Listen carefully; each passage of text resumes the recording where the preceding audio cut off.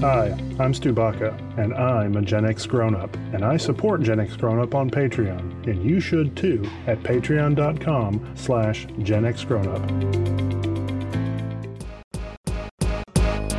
No life, no fun. Don't you know that you're a grown-up?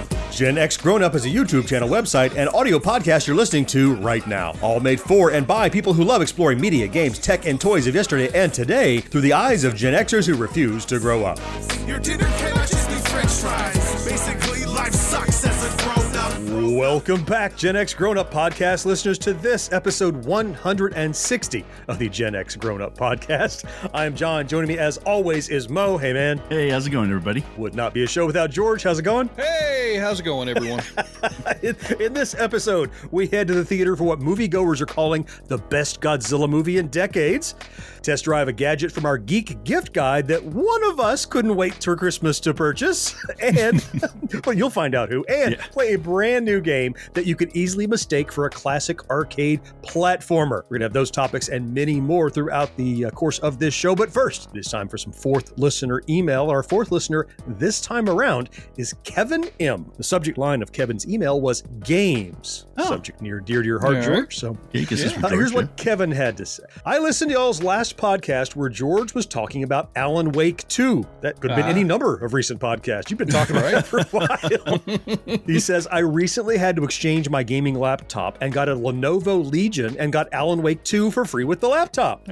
Nice.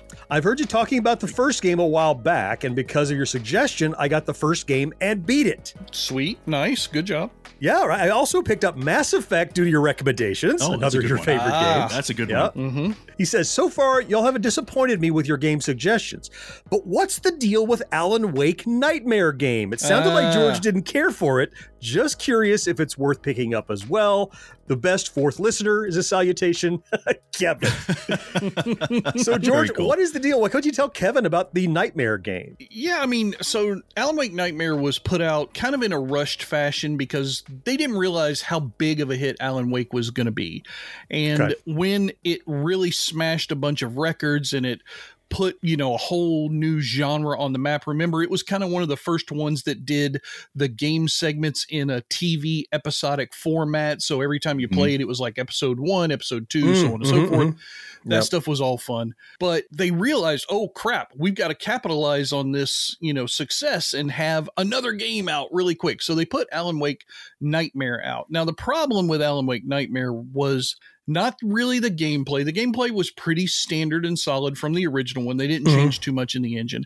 It was more just the fact that they rushed the story, and it felt like they didn't take the time to really edit it well. It's a much shorter game than either of the other two by design. It was supposed to be a little bridge thing between Alan Wake 1 and what is now Alan Wake 2 13 years later. It just didn't do a good job of that. And so it's largely panned as a story-driven video game. Now, the game elements themselves, like I said, gameplay is all pretty much the same. So if you liked Alan Wake 1, the gameplay is going to be the same. The story, though, which to me is the most important of the Alan Wake franchise, is just simply not there as strong. Didn't take the time to do it. Gotcha. Story. So, maybe don't skip it entirely if you like the gameplay, but you're saying like there's not the same kind of like narrative payoff that there are in the primary games. It's worth maybe $5 or 10 tops. I would say. I don't know that I would go more than 10 on it.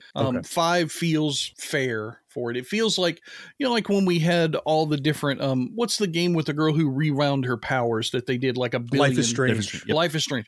It feels like one of those ones like the Captain Underpants one where it was kind of that little I don't think it was called that, but I know exactly what you're talking about. I know what you're talking about. Whatever he was called, Captain whatever. It's like a filler, not really thought out. Gotcha. Oh crap, we got to get something to keep these people hooked. Let's throw this out here. Yeah. All right. Well, there you go. go, Kevin. So depending on what you liked about Alan Wake, you might want to check it out. You can get it on the cheap, but it's not up to the par, according to George, of everything you'd expect out of an Alan Wake game. So I'm glad we haven't led him astray, though. And it sounds like he's taking all of your recommendations. He's not from anybody else. So he likes your taste. Don't steer him wrong. It's not like I'm finding hidden gems, though. These are like multi-billion-dollar games that have billions of downloads. You heard about this little sleeper called BioShock? You better check that out. Fair enough. Well, there you go, Kevin. Thank you also for writing in. We love that you did. We certainly appreciate every time the fourth listener takes time out of their day to tell us what we're doing right and wrong and what they enjoyed or didn't enjoy in the show. If you would like your email featured here in the show, it's drop dead easy. Just hit us up at podcast@genxgrownup.com. We read every single one. And most of them, like Kevin's, will eventually make an episode of the show. All right, with that good business in the rearview mirror, let's jump into the body of episode 160 right after this. Science, science, science! Hello, podcast fans. Want to get weird with us? Come check out the Mad Scientist Podcast. We're a weekly show that looks at the history, philosophy, and hard facts behind your biggest paranormal questions. Did the government really pay for a psychic spy program? Yes! Is it true that surgery got its start in grave robbing? Yes! Can a roller coaster really kill you? Legally, we can't say so for sure, but sometimes, yes! Join myself, Chris Cogswell, and my co-host, Marie Mayhew, as we examine the science, philosophy, and history behind the strange and unusual. All to discover what's possible and plausible versus what's, well, just made up. Check us out wherever you find your favorite podcasts. The Mad Scientist Podcast. You're listening to Gen X Grown Up. But if you have a friend who's not yet listening, why not? Tell them about us. They'll thank you later. Of all the cars in America, these are probably the most perfect family cars. The 83 Dodge Aries Ks. Only Aries gives your family 6-passenger room with mileage this high, 5-year or 50,000-mile protection, and the driving security your family needs when conditions are at their worst. You see, no other full line of 6-passenger coupes, sedans, and wagons is engineered with front-wheel drive. Now, 10.9 financing on many new 82 and 83 Dodge cars. Participating dealers have details. Let's get cooking then, talking about media we have been checking out since we last spoke. Now, you know, this could be comics or music or movies or television or books or whatever. Mo, though, you checked out something that is breaking all kinds of reviewers' records lately. You were looking forward to it. I'm hearing great things about it. Tell us what you've been watching. Oh, I went and saw Godzilla -1. A one-day early preview showing. I was there. There's no way I was missing this sucker. Because at the time, actually, I did it that early also, because at the time, it only supposed to have a limited run. It's only supposed to run for like a couple weeks. Oh, really? And stop. Yeah. But it's done so well. They're extending it and it's going to be running for a while. But let me tell you, Godzilla -1, I loved it. It was just, you have to totally not think about all the latest Godzilla movies, all that stuff, because that's all the American version, all that kind of stuff. Legendary Studios or something. Yeah, the Legendary Studios, right. This is Toho, the original Godzilla creators, the people who did the first Godzilla movie, who did this one. And it goes back to Godzilla almost like he's not this big thinking monster. He's just like a force of nature. He just rumbles through and destroys stuff without any reason, without any logic behind it. It was just campy enough. Like they got that level of camp in there where it's like, okay, now it made me feel like the original Godzilla movies. Like we used to watch as a kid with the guy in a rubber suit and all that stuff. And the story, people were overly emotional. Like, again, like you saw them in the original movies, you know, everyone's like totally emotional about stuff. They had this harebrained scheme to battle Godzilla at the end that's just so crazy it just might work, you know, one of those kinds of things. You know, it had all the elements I was looking for, and I just had a great time. It was not a thinking Godzilla movie. It was very critical of Japan and how they treated people after the war. They made a lot of negative government references and stuff, but it was just a great movie. I loved it. Now, everything you've described so far, I'm gonna try to drag some more information out of you, because everything you've said sounds like every other Godzilla that I've watched. A little campy, you know, his attitude, all that kind of things. But I'm hearing this is not like another good Godzilla movie. What I'm hearing is like, oh my God, this is the best one in forever. Do you agree with that? And if so, what about this one makes it so much better? Because Godzilla for me is just like, oh, it's Godzilla. That's fun. You're a devotee.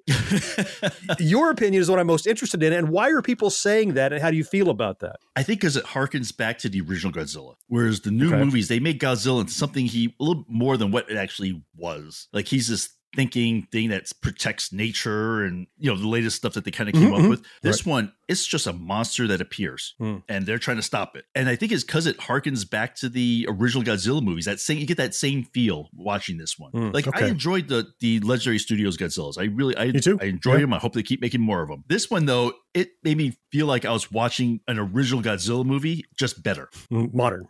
Okay. All right. So as the non-Godzilla guy in the room, I've got a couple of questions. First of all, I haven't heard you say yet, and I don't know enough about this to be asking this question probably, but I'm assuming this is live action, not animated. Yes. Okay. I just wasn't 100% sure because I've seen Godzilla cartoons when I was a kid. Oh yeah, and, nothing like that. I never know what's coming out. What does the -1 refer to in the title? That's a good question. Is it like a prequel, or is it like Godzilla had a baby and one of them died, or what? I don't know what's going on. Down one. So apparently in Japanese, it makes more sense when you say -1. But what it means is the director says that basically, because this takes place right after World War II. Okay. Tokyo's destroyed. So basically he said at that point, he says Tokyo was starting from 0, right? Now Godzilla comes. Now they're at -1. Oh. So you've just taken this huge sucker punch from World War II, and now Godzilla on top of that. So you're which is taking less than zero. You're less than 0. Oh, I had no idea. What a great question, George. Yeah, I didn't either. I actually had to look this up because I was like, this makes no sense because it's not a prequel. I have no idea. That would be a good movie, John. What? Holy crap. Godzilla less than 0, Godzilla versus Robert Downey Jr. and James Spader. That would be awesome. I don't know who That's would not win what that I was implying, but maybe. Yeah, okay. I just had fun. That's what you want. Not heavy, not I would see it again in a heartbeat. It was that much fun. All right. So again, if you haven't seen it, go see it. It has like a 98% Rotten Tomatoes now, or it's something crazy. Yeah. It dropped from 100 to 98. All right. Oh. But it'd be okay. So anyway, that's what I saw. So how about you, George? What you got for us this week? Well, so on the opposite end of the Rotten Tomatoes spectrum, and from the same ilk of just have fun with it. Oh no. As you guys know, I can't really get out to the movies right now with everything that's going on in personal life. So I'm watching a lot of stuff online. And so I'm just kind of like every day I'll pick a different service. This time I picked Netflix, and I picked a short run series. It's 8 episodes total, 45 minutes each episode. Just came out a few weeks ago.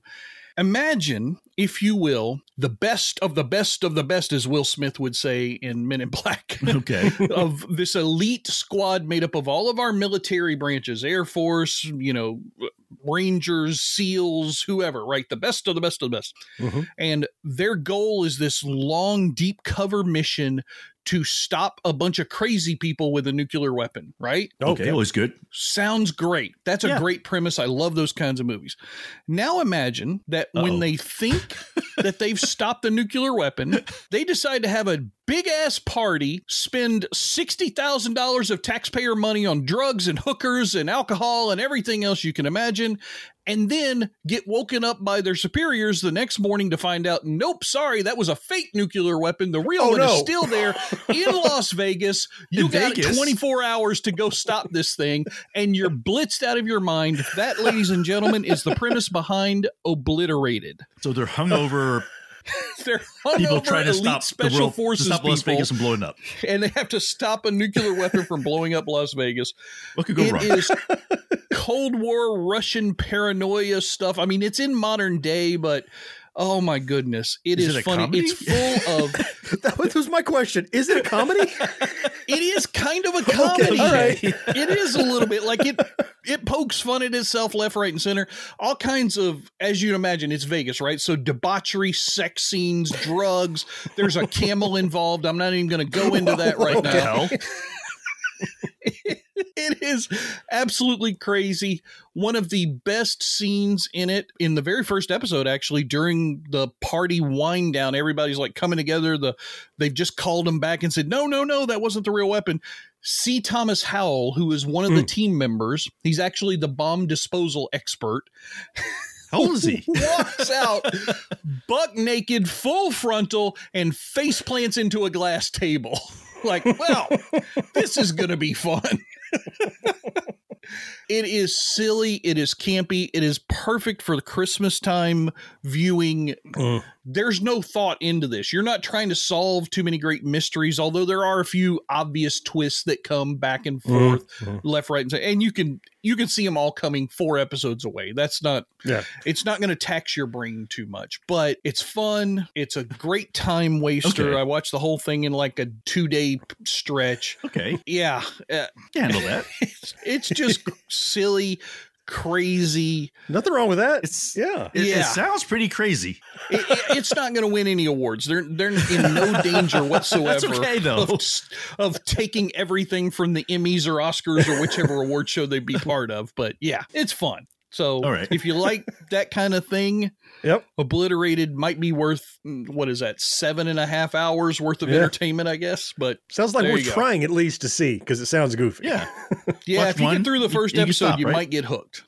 Okay. Now, I watched that. Let's move on from that one real quick, though, because John, the movie you went to see that you have on the list is a looking forward to for you as well. And it's one that I was keenly interested in because of the star, Joel Kinnaman. Yeah, me too. That's right. Yeah.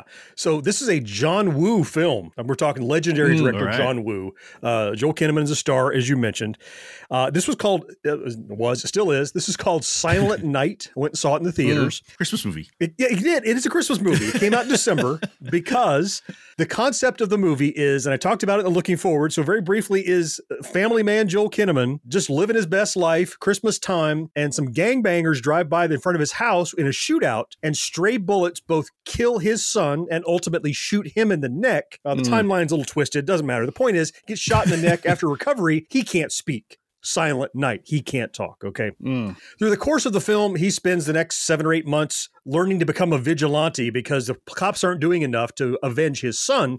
He's going to go out and take care of all these gang members who are responsible. So like a Charles Bronson Death Wish kind of feeling. Kind of, right? That's what I thought. Yes. That's what I thought. Oh, okay. There's more to the title than you think. Silent Night is not just about Joel Kinnaman's character having lost his voice. There's almost no dialogue in this film. Oh. There's some background even from sound. The other characters.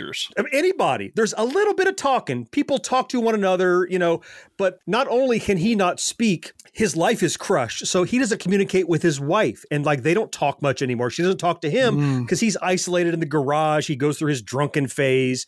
He's not engaging with other people, and we follow him the whole movie. So since he's not really engaging with people don't really engage with him. I mean, it's not a gimmick like Nova dialogue in the movie. It's not that. People do go, "Hey, what are you doing?" And "Hey, you there?" And up the stairs to the left, sir, or whatever. There's stuff going on, but there's no dialogue in the film that moves the story along. There's just background chatter and stuff on a TV and crap like that. He's not talking to anybody, right? So he's definitely not. And the weird thing is he could always whisper, right? Because his vocal cords got hurt.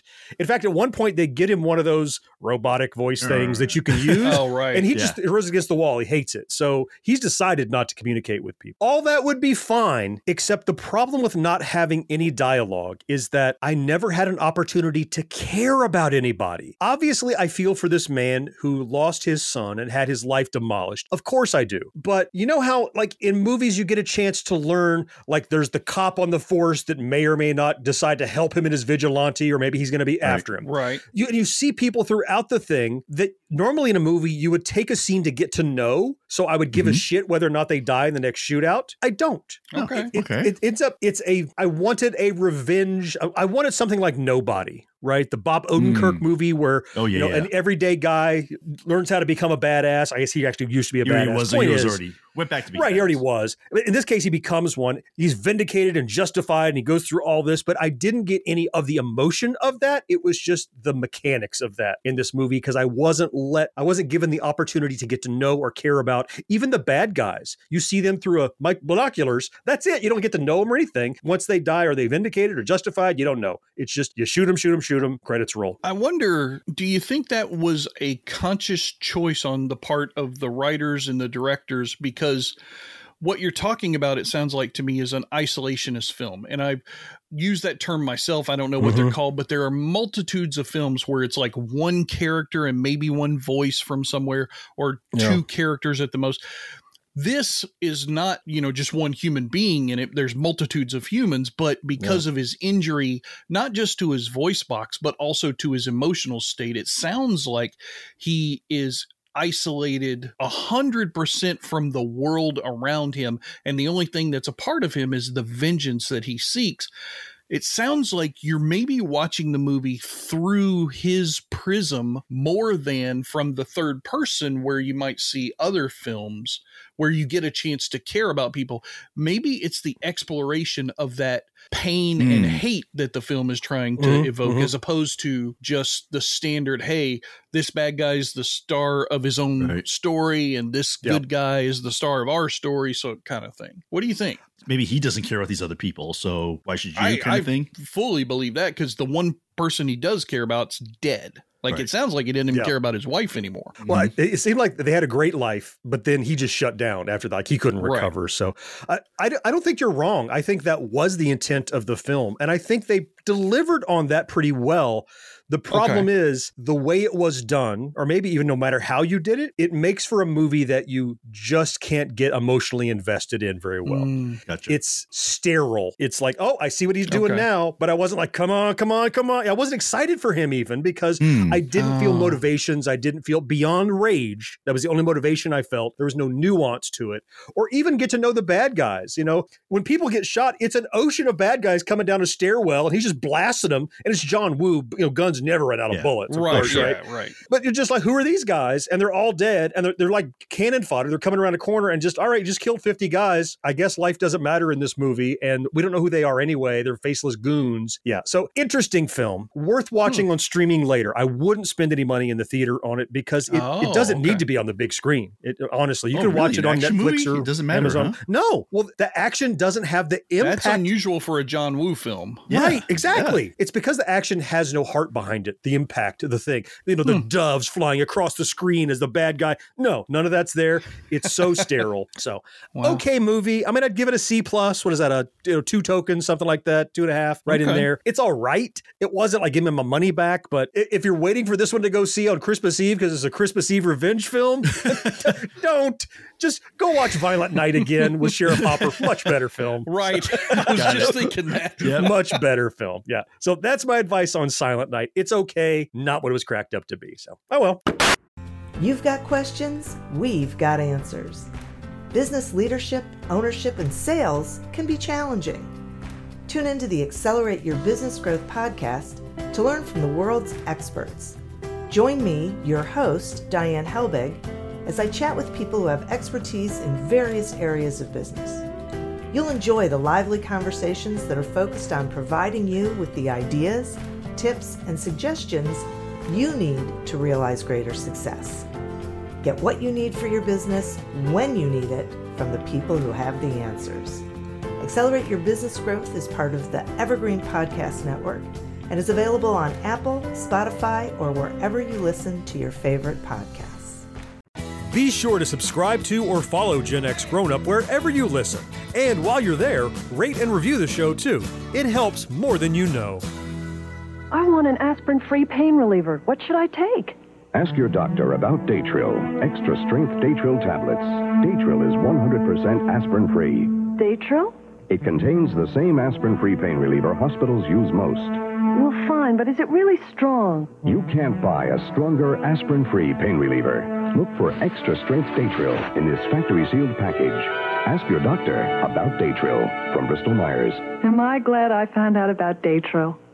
All right, let's jump into tech and toys. So as we heard in the opening, one of us couldn't wait to Christmas. I'm not going to say who. I'm just going to let that person talk about what they bought. George? Look, so George, these days, called you out. I need all the good times I can get wherever I can get them. I'm not fucking waiting for some date on a calendar. If I see something at this point, I'm just going to fucking do it. All right. All right. You're right. Yes. In our holiday geek gift guide episode, I talked about I believe it was in the $100 to $50 range, this device that basically is one of those controller apparatuses that takes your cell phone and turns it into a mobile gaming device that's like a handheld PS Vita type of thing called the Backbone One. Oh, yeah. Yep. It does every single thing that I talked about in that episode. So for those who didn't hear that episode yet, and shame on you if you didn't, go back. What it does, you stretch it out. You plug your phone into it. If you have an Android phone, they have 2 different USB-C models. If you have an iPhone, they have 2 Lightning models. Both models in each one of those 2 categories. One is Xbox based, one is PlayStation based. So no matter what type of phone and what type of console you prefer, you can find a combination of those. There's 4 different devices. It works pretty seamlessly. It has a really solid app. There are plenty of games that are in the app that it suggests you use. I tried the NBA 2K app, which oddly enough didn't work with the controller at all. It only wanted touchscreen. I can't figure out why. And I immediately said, if you're putting this game forward as something on your platform, it should work without me having to figure it out. Didn't do that well, but it did control my other games. It worked wonderfully with Steam Link. It launches Steam Link directly from that's pretty cool. interface, so I can remote play any game on my home PC, but streaming it to my device with Steam Link, just like you could with any Android device, or you could probably do that on Mac. They probably have Steam Link for iOS or anything. Does it work well? Is there any lag or anything like that? No lag whatsoever. Wow, I noticed that's none. pretty cool. That's crazy. And I was on a public Wi-Fi using it. Dang. So, okay. Yeah. Works really well. After 2 hours with the device, I've realized one thing about myself. I don't like handheld gaming. So I now own 2 of these devices between the Kishi and the Backbone One that I just don't really like, because I was not in the generation that came up with Game Boys and Nintendo DSs and all that kind of. I just didn't have that. I went from the 2600 to a Nintendo 64, I think was the next console. I just don't like handheld gaming. It's awkward. I don't like looking at the small screen. I just don't enjoy it. So yeah, I might have wasted $70, although now it's $100 without the discount. But that seems weird, because especially doing the Steam Link, it's like you're playing the exact same game. You have a controller that you said simulates the Xbox controller you're accustomed to. Is it just because it's in your hand and not like you're leaning back and looking at a big TV, or you think that's it? It's just really the experience with the screen, or it's the ergonomics of the situation. Number one, when we say it's like having a controller in front of your screen, it's not. It's much wider, because it's the width of your phone plus the controls. That's much wider than an Xbox controller is. True. For me, with arthritis and other things, it's not as comfortable. Number 2, it's much heavier than an Xbox controller, even my Xbox One Elite controller. Number 3, that screen. So when I'm playing a video game, I'm looking up. Right? Because I got the monitor up in front of me. When I'm playing this, it's only comfortable if I'm looking down, and that's still not very comfortable. So I just don't like the ergonomics of the experience and the sacrifice of the smaller screen. It's an awesome idea. Don't get me wrong. 90% of the world is going to love this device. So my recommendation doesn't change. It's just not for someone like me. Okay. Fair. Huh. And you learned something about yourself. I did. It was like he knew the question I was going to ask. He's like, number 1, number 2, number 3. I got it. Right. He was very clear reasons. Now I guess I get it. So the product, great, just not the way you like playing. For the small part of the population who loves games but didn't have handheld experience, like me, we're not going to like this game. But everyone else, 90% of the gaming audience is probably going to love this device. And it is better than the Kishi. I will say that. Yeah. So. Okay. That's fair. All right. What about you, John? You got anything that's something that's terrible for you but great for everybody else? No, but I'll tell you what I do have. I have what I hope is the new record holder for least interesting tech toy. Oh, that's a very low bar. Wait, did we? I think that's going to be tough, because don't we already have like bidets on this list? Yeah, that was very interesting. No, a couple of weeks ago, Mo talked to us about this cool bladeless fan that he got to move the vapor around from when he's doing stuff. Not terribly exciting, but yeah. No. Well, I got a more boring fan that has blades. But here's the thing. Similarly, I was looking for a solution to a problem. I wasn't sitting around sweaty going, boy, I need a fan. My problem was I spend 90% of my life in the same room of my house. It's my little man cave right inside the door. And not only do I sit on my ass in there all day working and editing and recording and doing stuff, but it's also where all my servers are. So in that part of the house, it gets hot. Sure. Okay. Now I've mitigated the heat in that room for me as a human because a long time ago, I had them install a second vent in there to help keep the room nice. But computers against this one wall tend to get very hot. I have a Plex server that periodically sounds like it's taken off of an aircraft carrier. The fan spins up like crazy. I have an Unraid server that when all the drives are running, it starts emailing me warnings that it's above a certain threshold. Anything over 46 degrees Celsius, it goes, warning, warning, something about to turn to liquid, right? It's getting hot. Danger, Will Robinson. So I'm like, well, how do I... So I went looking for, look, my wife recently had a problem with an old Nintendo Switch and she put a little box fan next to it and it was fine. It never overheated. I'm like, all right, I'm going to take a cue from her. All right. I'm going to look for a small fan that I can use to help push air, into around these servers. I'm not hot, but these boxes other than a computer fan. Right. It has computer fans. They're just not handling the job. Yeah. So you decided not to go like replace those. You wanted something exterior supplemental to them. I think I need something extra. I think I have those. I have fans. I have lighted fans that do crazy things. They're just not moving enough air, right? Okay. So I found a very simple fan. It's called the Smart Devil Small Personal USB Desk Fan. So it's little. It's maybe, I don't know, 6 inches square, 7 inches square. It's maybe an inch thick or so, inch and a half thick. But it's USB powered. So it's beautiful for adding air to the intake of your computer because you plug it in a USB port. You set it in front of the air intake, little toggle switch on the side of it, and it starts shoving air through the box. So does it work? I'll tell you what, that box that used to be warning me at 46 degrees on hard drives, it's a full 10 degrees cooler Celsius. It's like 36, 37 degrees Celsius. Wow. So it fixed the problem. I don't know if it's good for a fan to keep your ass cold, but I know keeping computers cold, it does the job. All right. I got a question. Yep. You called it the Smart Devil. Every time I hear the word smart in a tech device, I want to know why is it smart? What's smart about it? Good question. I think the only thing smart about it is that it plugs into USB. That's it. It's a stupid fan. So it has an electrical receptacle. Yeah. Makes it smart. All right. Yeah. Well, because it plugs in a computer. It's fancy and technical. That's that's it. It doesn't do anything. It's not addressable. It's not USB, like adjust the speed or anything. It's just power from a fan. So you can't even control it from your computer. No. I get it with my just dumb old caveman finger. I have to push the button. That's the only way to start it. So wow, that's funny. But it gets the job done. So I think that might be. It's definitely in the running. It's in the bottom 10 of the most boring tech toys. But it solves a problem I have. So now, Mo, you have something that I'm envious of, and which is an advent calendar that I'm missing. But I want to mention, because I was missing advent calendars this Christmas, because I'm a new empty nester, my daughter's not here to do it with me. I don't know if you've seen, I've been doing a Pac-Man video advent calendar over on our channel. Every day of the month leading up to Christmas, I share another Pac-Man collectible from my collection. I'll give you a link to share with the listeners in case they haven't seen it.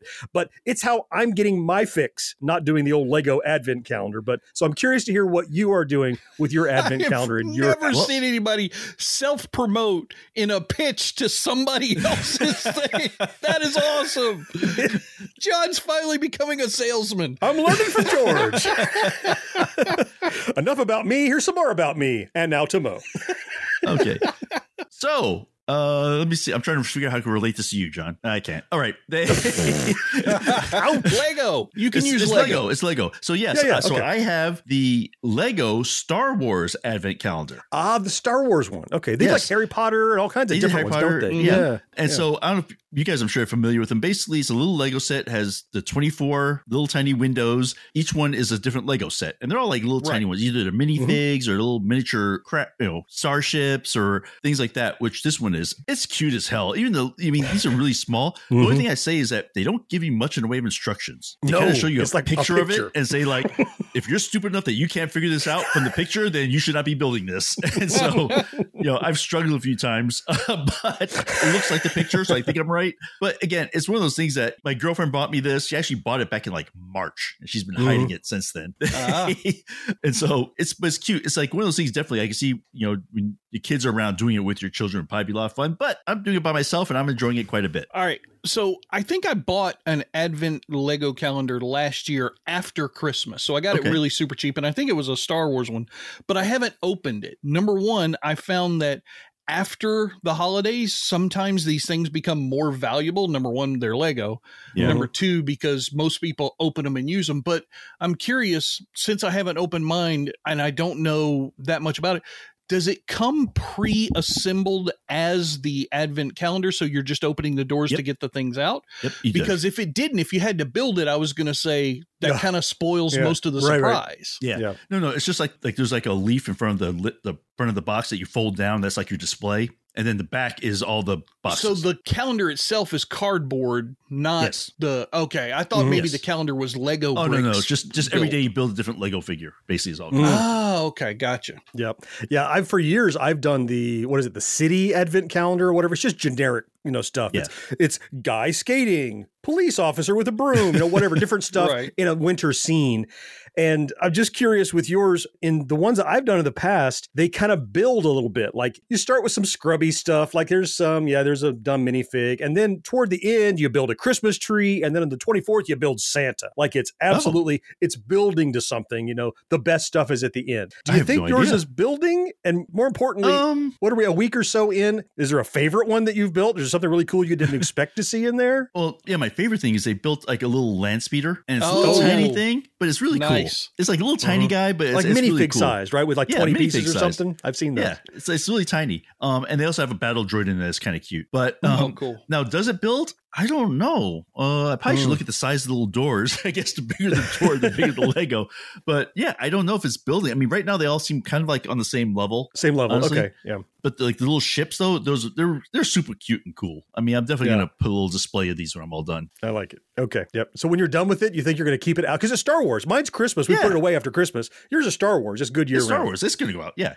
Even though it's Christmas themed stuff, that's okay.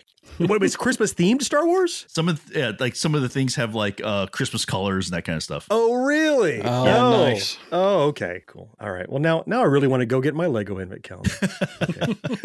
All right. Thanks, Mo. Sure. Greetings from Evergreen Podcasts. We're rolling out a listener survey, and we want to hear from you. The information in the survey will help us gather statistics and in turn make our shows more appealing to advertisers. I know most people don't like ads, but this is one of the only ways our shows make money and help keep their lights on. We promise it will only take a few minutes, but the impact on our podcasts will be tremendous. As a token of our appreciation, we'll randomly select one lucky participant each month to win an exclusive merchandise package from Evergreen Podcasts.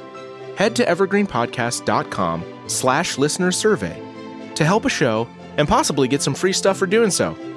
We can't thank you enough for the support. Now back to the show. Each episode of Gen X Grown Up has show notes loaded with links where you can learn more about our topics. And there's even more to see and hear over at genxgrownup.com. Now, get pictures of every cousin. Everyone, Grandma? Glad I just put the Energizer in here. Of all leading battery brands, nothing outlasts the Energizer from Everready. Nothing outsnaps it. Nothing outadds, outwalks, outplays, outtapes, outshines, outlasts it. Nothing. Now me with each grandchild. No problem. With the Energizer. The Energizer. Energize for life. Long life. Energize me. This is the main event of the podcast. For the 3 in attendance locally and the millions listening around the world. Ladies and gentlemen, it's time! Ho, ho, ho, and merry gameness. I love it. Is that a thing? It is now. I don't know. I deem it a thing. Yep. It's become a new thing now. Right next to, what is that, Krampus or whatever, the one from Seinfeld? Krampus is a thing, just like Bigfoot. There we go. Okay, just like Bigfoot. Yeah. Before we get into the game section, just a quick note for those who are out there listening day of recording. We talk a lot about Humble Bundle here and a lot of their packages, and they have big things going on when we bring them up.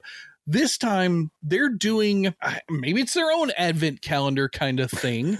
I don't know. But what they're doing right now through, it looks like at least Christmas, maybe the end of the year, they're doing what they call their holiday bundle daily giveaway thing. What they're doing is they're taking bundles that came out this year and they're reissuing the most popular ones. Oh, that's pretty cool. Oh, that sounds expensive. Like if you missed it, you can go back? Exactly. If you missed one, you'll get a chance to go back. They're calling it, let me see, a very humble holiday. Yep. Nice. And the one right now, there's one called Must Play Metroidvanians and the Ultimate RPG Guides on the book side of bundles.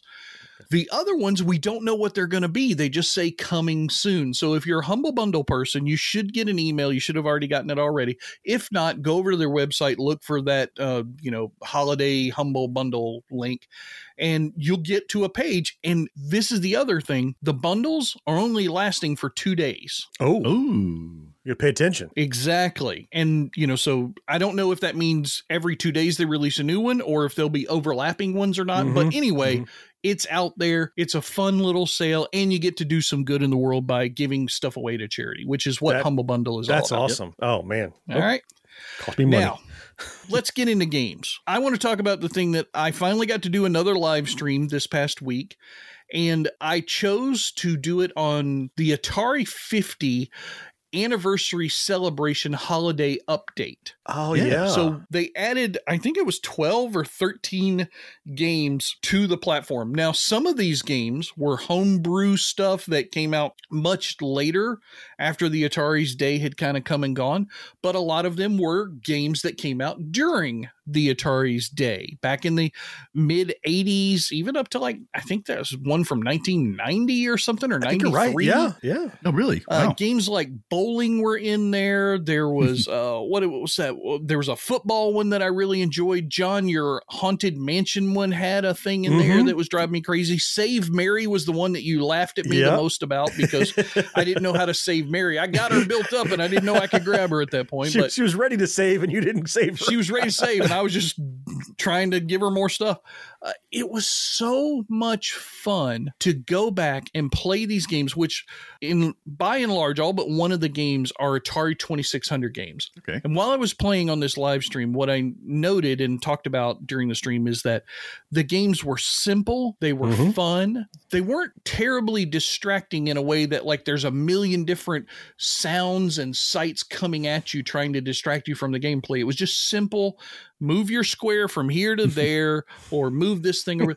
Simple gameplay, nice, fun, compelling.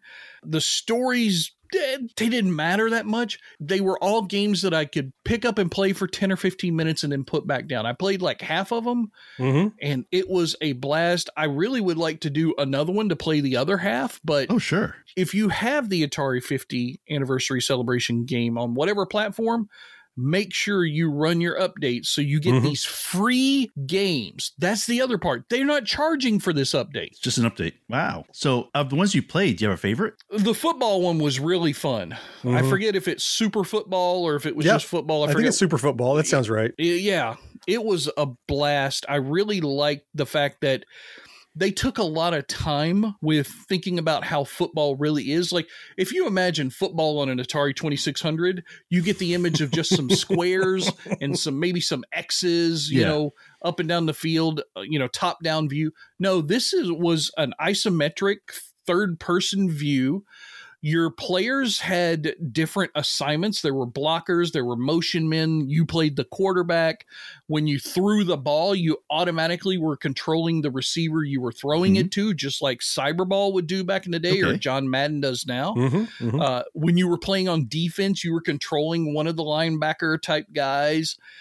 They did this really great mechanic when they did kickoffs or punts. When somebody needed to punt or kick off, the ball would actually curve curve around the screen as it went downfield, and downfield was much smaller so that they could convey perspective. Oh. Really smartly done. You remember how the original Atari football, I think it was just called football, was like six guys, 3 and 3, and you move these little grids of guys around. Yeah, and you moved all the guys at the same time. Yeah, all together. That's right. And then in television, just absolutely buried Atari with their sports games. And then Atari came back with real sports football that was better. This is way better than any of that in television or anything. Yeah. And I think it's because, look, we were getting at the end of the life. You know how, remember the Xbox 360, the early games were like, that's all right. And toward the end, it was like, how'd they do that? Right.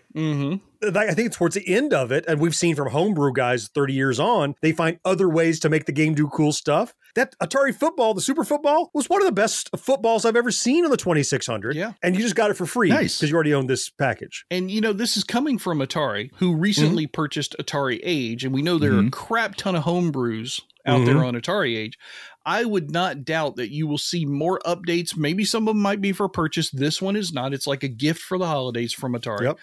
I would bet that you will start to see more of those really good homebrews like Galagon starting to leach their way into this game ecosystem that is the Atari 50th anniversary celebration. That'd be awesome. It's a great platform, great information in it, but sometimes if you just want to save Mary, click a button and start playing. Poor Mary. We got a couple of links down in the show notes that Mo will put down there. One's to my live stream, but the more important one is to John's holiday update editorial where he talks about stuff. You'll probably get better information from that one. But more entertainment from you, for sure. That's right.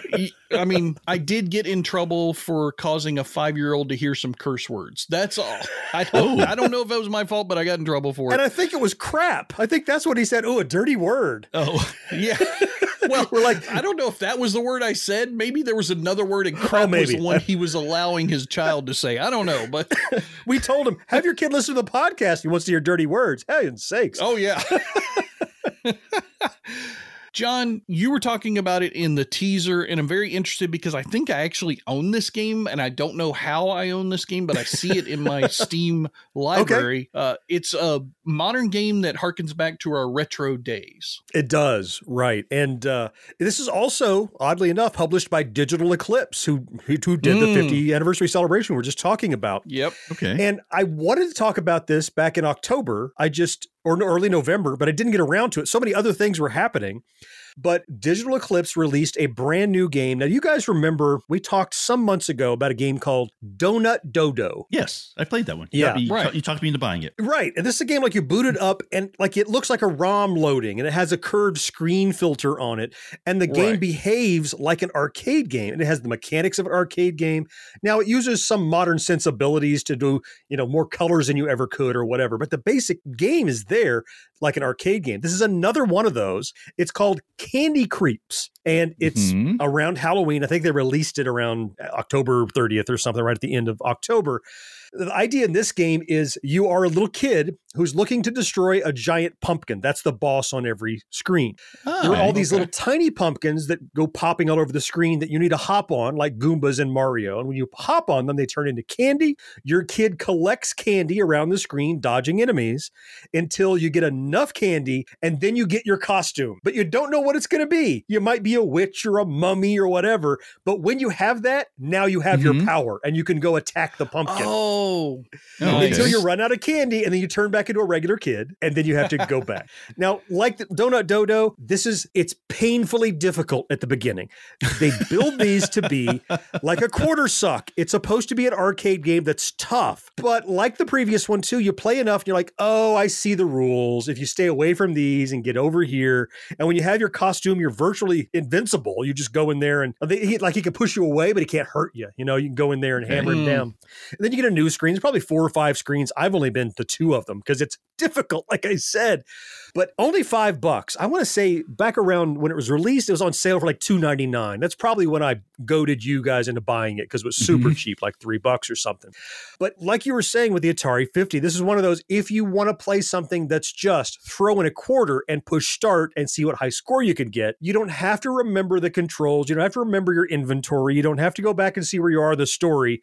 It's a non-scrolling screen. You're fighting a giant pumpkin, and it's fun as hell. So what type of powers do the different costumes give you? Just the invincibility, the ability to... Really? It's just for variety. The different costumes give you the invincibility to attack the pumpkin. Oh, okay. But so it's all the same power. Gotcha. Yeah. Okay. Yeah. The power is just that you have your costume, I think, and then you can attack. Yep. Got it. The way that you described it, I went down the same path that Mo did. The witch maybe can throw fire bolts and maybe the ghost can pass through enemies or something. That would be awesome. That'd be cool. And maybe that happens later. As I said, I suck at it right now. I'm not good enough at it. But I want to talk about it now because I went back to it because I'm like, literally, it's one of those things where I'm going back and going, what game am I going to talk about on the podcast? I'm like, oh crap, I still have this. And I went and played it for another hour. So I'm like, let's talk about that to make sure I share it. And it's so cheap at $5. Like you're going to get 5 hours out of it. Yeah. If you play it 2 or 3 times, you will. So it's one of those kind of games. Candy Creeps, also by Digital Eclipse. It's on all the platforms, but I played it on Steam. Just $5. Check it out. Okay. Are you tired of seeing your teen or young adult struggle on a path that clearly isn't the right fit?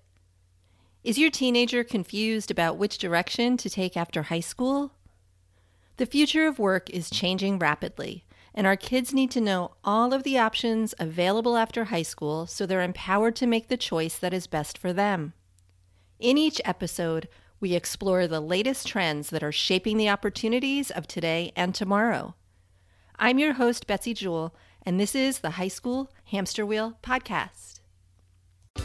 If you're a die-hard Gen X grown-up, you can pledge your support by clicking join on YouTube or by becoming a patron at genxgrownup.com/Patreon.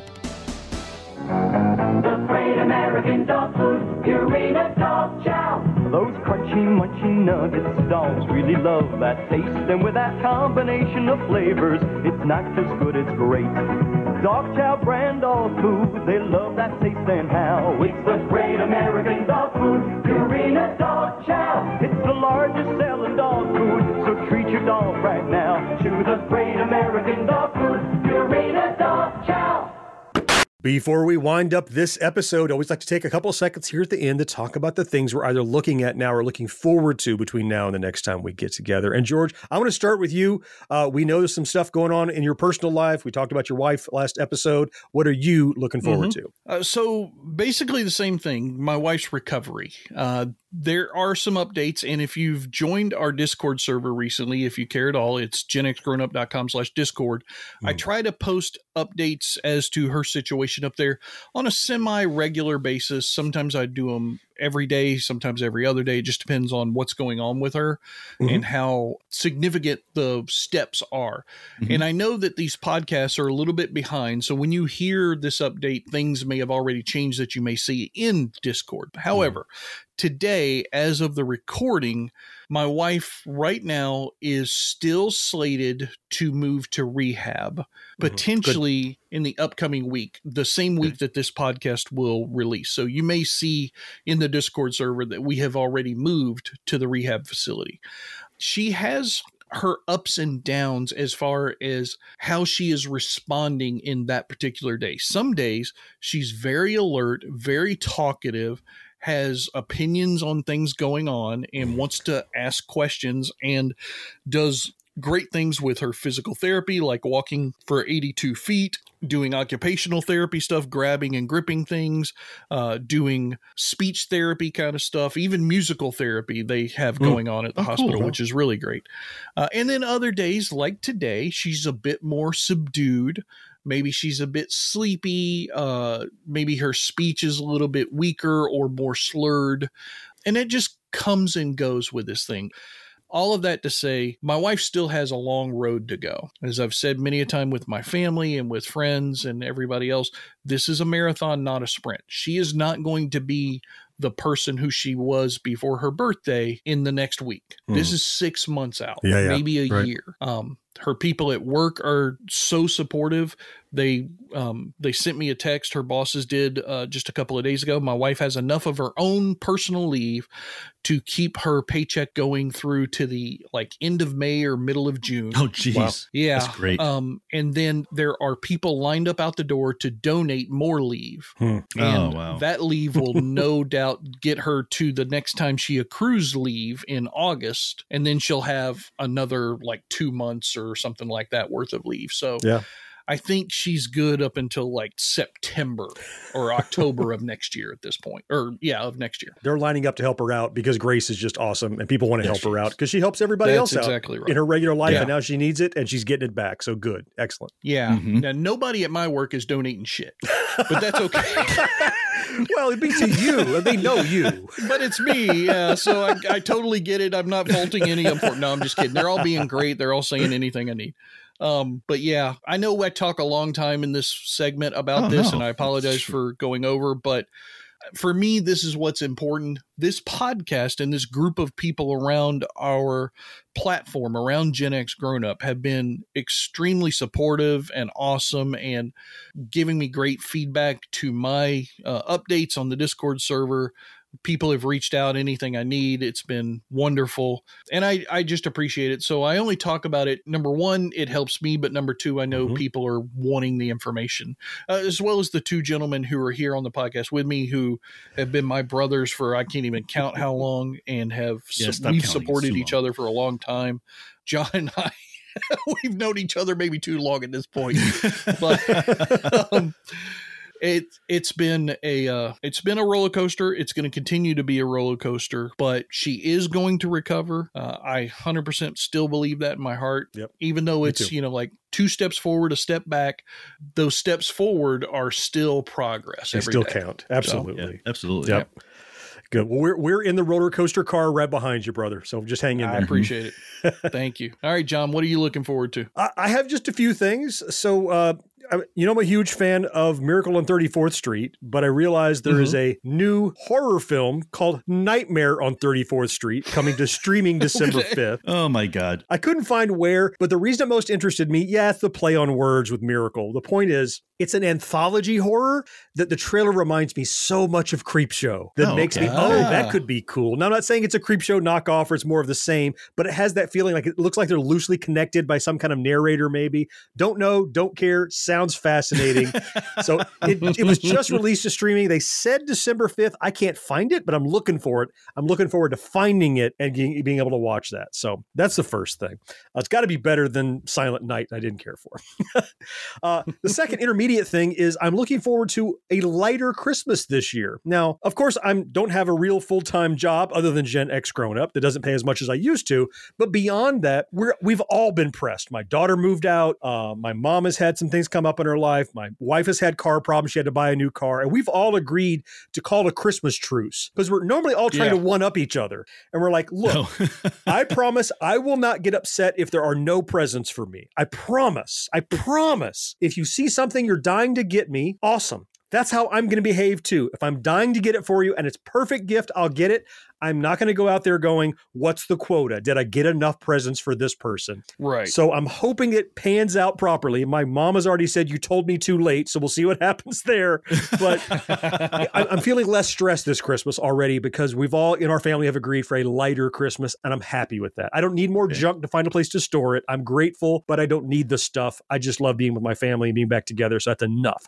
Yeah. And finally, the thing that I'm looking forward to on the media front, December 15th, Wonka comes out. This is the prequel to Willy Wonka and the Chocolate Factory. Really?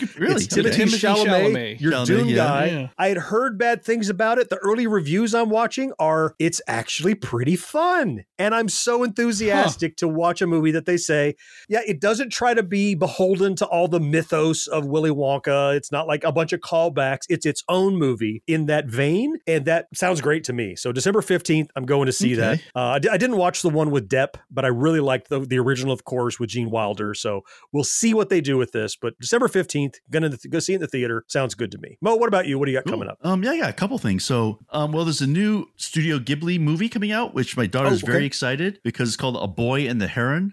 Same guys who did Spirited Away. The same guy. Apparently, this is his last movie, which his last one was supposed to be his last one. Victory So lap. this is supposed to be his, Always. but of course he's getting really old, so maybe this is his last one. But that's coming out today in the theaters, 12/8. The next one is a show on Netflix coming out the 15th called Rebel Moon Part 1. I don't know if you guys heard of this or not.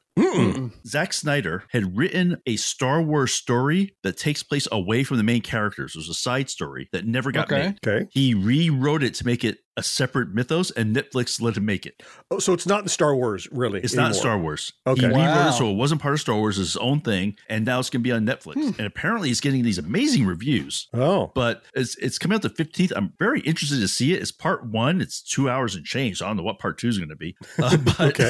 But definitely, I mean, pretty excited about it. I mean, I like Zack Snyder. I like most of the stuff he's done, so it could be interesting, right? But what I'm really, really looking forward to is on Christmas is going to be the Doctor Who Christmas special. First one in a while. That was like a standard with Doctor Who when they rebooted it in 2005 was that they had always had a Christmas show. And it was always some weird Christmas. It was every single year. The new people, when this last season, for some reason, they got rid of it, which pissed off everybody. I don't know why, because I'm going to do my own thing. I don't know what the reason. Anyway, he's bringing it back. So it's going to be a new, which is actually going to bring the new Doctor into it. Oh, shoot. I can always have trouble pronouncing this guy's name, so I'm going to mess it up here. It's Kuti Bawa, I think is his name. He was in Sex Education. I won't correct you because I don't know how to say it. Anyway, I know I screwed up his name, but anyway, he's going to be the new Doctor. It's going to be his first episode as the brand new Doctor. Very different kind of person playing the role, which makes it really interesting. So definitely looking forward to that. And so that's about it. All right. A lot of cool stuff. Now, before we get out of the show, hey, I have to thank our amazing supporters over on patreon.com. These are folks that take a little bit every single month to support what we do. They are the lifeblood. They are keeping us rolling. We would not be doing this today still, 7 years later, if we didn't have the support of amazing people.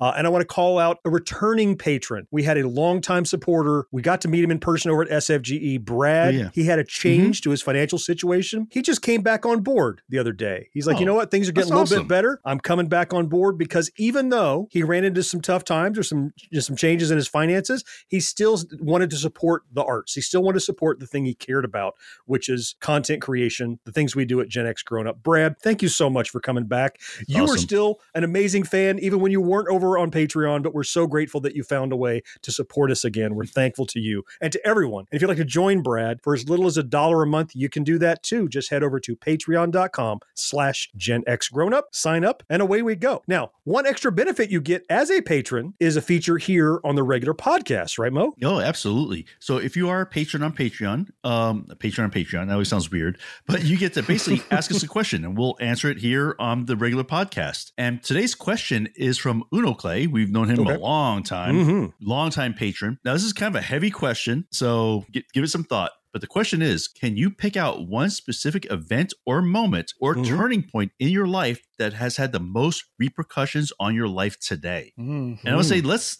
exclude our children and getting married and stuff like that, because that is life changing no matter what. But that's kind of generic, right? It's kind of generic. Let's think outside of that. So, well, you guys say I'll just do mine first. Okay, so I'm ready to. Yeah, mine was when I decided not to be an architect. Went to college for architecture. That's right. Went to college to study being an architect. So I always wanted to be. And when I got to college and I realized that while I could probably make a living as an architect, I'll be the guy who designs like the bathrooms. Because it's a lovely bathroom. Just people. Because there are people who are just so talented. And I said, how would I feel about doing that? I said, that probably would not be a really fulfilling career. So I just completely switched, went into computers instead. And that was a pretty big decision. Wow. Yeah. I can go next if you want. It's really easy for me. Shoot. I think the big turning point is my life was on a straight vector until about 2005, 2006. And that's when I chose to leave a job where I had infinite job security, take a new job in Jacksonville. I moved over here. And I no longer have that job, but that's where I met you, Mo. That's where I met so many great friends that I have here in Jacksonville. And I didn't leave behind my friends in Tallahassee. I still have all of them, and they're still amazing. George, you were one of them who was in Tallahassee still, who I knew there. So many happy to be part of your recollection. Remember George? Remember George? George you had? He was an okay guy. But on the heels of that, that's when the moving out of television into something else is what ultimately led me this percolation that made me want to start doing media creation of my own and led me to this hobby that I love.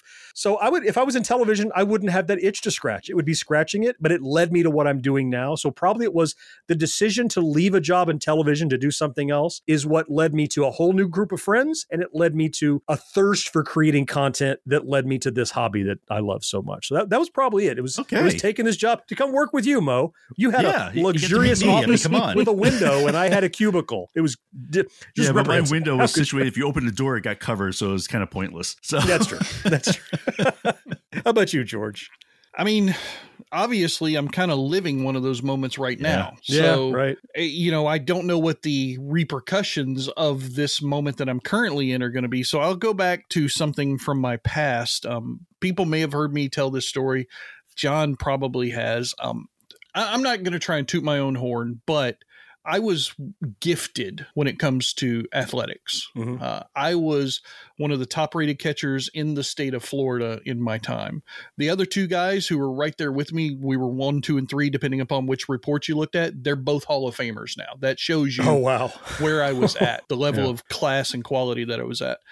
My father, for years, had wanted me to stop playing sissy baseball and play manly football. And I had avoided it because there fortunately weren't a lot of good youth football programs here in Tallahassee. There was Pee Wee League, but it wasn't really well developed. Baseball was really the big sport in this town. When I got to high school, they did have a football team, and he pushed and pushed and pushed for me to go out as a freshman on that football team. I did. After day 1, I passed out at practice from the heat, and I quit. I went home that evening, and my father browbeat me essentially into not giving up and not quitting and blah, blah, blah. And I went back, and I did really well. I, won a couple of awards, and at the end of our junior varsity season that year, 6 of us got promoted to the varsity team to finish out that season on the varsity squad, which had more games. Okay. The last game of that varsity season, I was playing the position of nose guard, which is a defensive position in the line. So if you guys ever watch football, the big, huge guys that are smashing each other on every play, I was in that. And we were really pummeling our opponent, who was kind of a rivalry. And I guess one of the linemen got frustrated, and he decided he was tired of getting, run past where we were sacking his quarterback left, right, and center the whole game. I think we had like 6 or 7 sacks as a team in that game. He decided to get back at us, and me in particular became the focal point of that. He fell backwards when I hit him, and I thought, oh, great, free shot to quarterback. I went to go run. He kicked out with both of his feet, caught me in both my kneecaps, and that was the end of my baseball career. Ouch. I ripped every ligament and tendon you can have inside These are of a important knee. for catchers. And I mean, they probably invented a few ligaments that I tore at that point, because I don't know if they knew them all until they opened up my legs. Talk about changing the course of your life, man. I was already draft prospected. I was set to go. Had a lot of teams looking at me. I very likely would have at least ended up in the systems, if not in the majors. I'm sure I would have made it to AAA without a problem. Whether or not you make it onto the big roster is a whole different lottery game. But I think I probably could have. The 2 guys who I mentioned earlier that went Hall of Fame, they had better bats than I did, but I had a better arm. So I think I could have been a very successful defensive catcher in the league. So that's probably the event that changed my life the most. So big one. We'd have never met. That's for sure. Yeah. I would have never met John. And since John never watches sports, he would never heard of you. I'd never hear about you. You never know. I would have never met my wife. I would have never had my kids. So while it was devastating at the time and for years, and even to this day, I have a hard time watching baseball. I'm still thankful for that guy kicking my kneecaps out, because I love where my life is now. There you go. Awesome. I mean, not today. Today sucks, but today. Right. This trajectory in general. I get you. Yeah. Yep. Yeah. Well, good. Well, thank you, Uno Clay. We appreciate the question. Yeah. Hey, if you're a patron, just hit up Mo over on Patreon. Tell him you have a question for the show, and he puts them in a hopper and pulls one out every regular show. So thank you for that. Yeah. That's going to wrap it up for episode 160 then. Don't worry, we'll be back in 2 weeks with another one. But next week, as you know, is our backtrack where we pick a single nostalgic topic and dig in deep. This time around, man, video games were going nuts until the early 80s when all of a sudden somebody pulled the plug and they just almost completely died. Yeah. We're going to be talking about that North American video game crash of 1983. We lived through it. We all lived through a little bit different window of it based on our ages. So we're going to talk about all that. You don't want to miss that one. Until then, I am John. George, thank you so much for being here. Yes, sir. Mo, you know I appreciate you. Always fun, man. Fourth listener, it's you, though, we all appreciate most of all, and we can't wait to talk to you again next time. Bye-bye. See you guys. Take care, everybody. No life, no fun. Don't you know that you're a grown-up? Gen X Grown Up is a member of the Evergreen Podcast family. Learn more at evergreenpodcasts.com. No more watching shows till sunrise. Unacceptable for grown-ups. Your dinner cannot just be French fries. Basically, life sucks as a grown-up. Marcus gets all up in arms when he sees me drinking out of a metal straw. He's like, "You're going to slip and stab yourself." And I'm like, "No, I'm not." That's what he's worried about. I've done it for years. And what kind of slippage do you have on a straw that you stab yourself? I don't know. He thinks that's the thing. He just see the Batman movie with the Joker did the pencil thing. So maybe does he never use metal forks or spoons or knives or anything? No, I'm going to use that. That's a good defense. Yeah. When he. No, he is not. The other day I told him I have good for you news for you. He's like, "Oh yeah?" He's like, "Yeah, I've retired that big fat metal straw that you didn't like." "Oh, good. I've replaced it with a thinner, pointier metal straw." He's like, "Oh, son of a bitch." I'm only eating with chopsticks now. Plastic. Rubber chopsticks, please.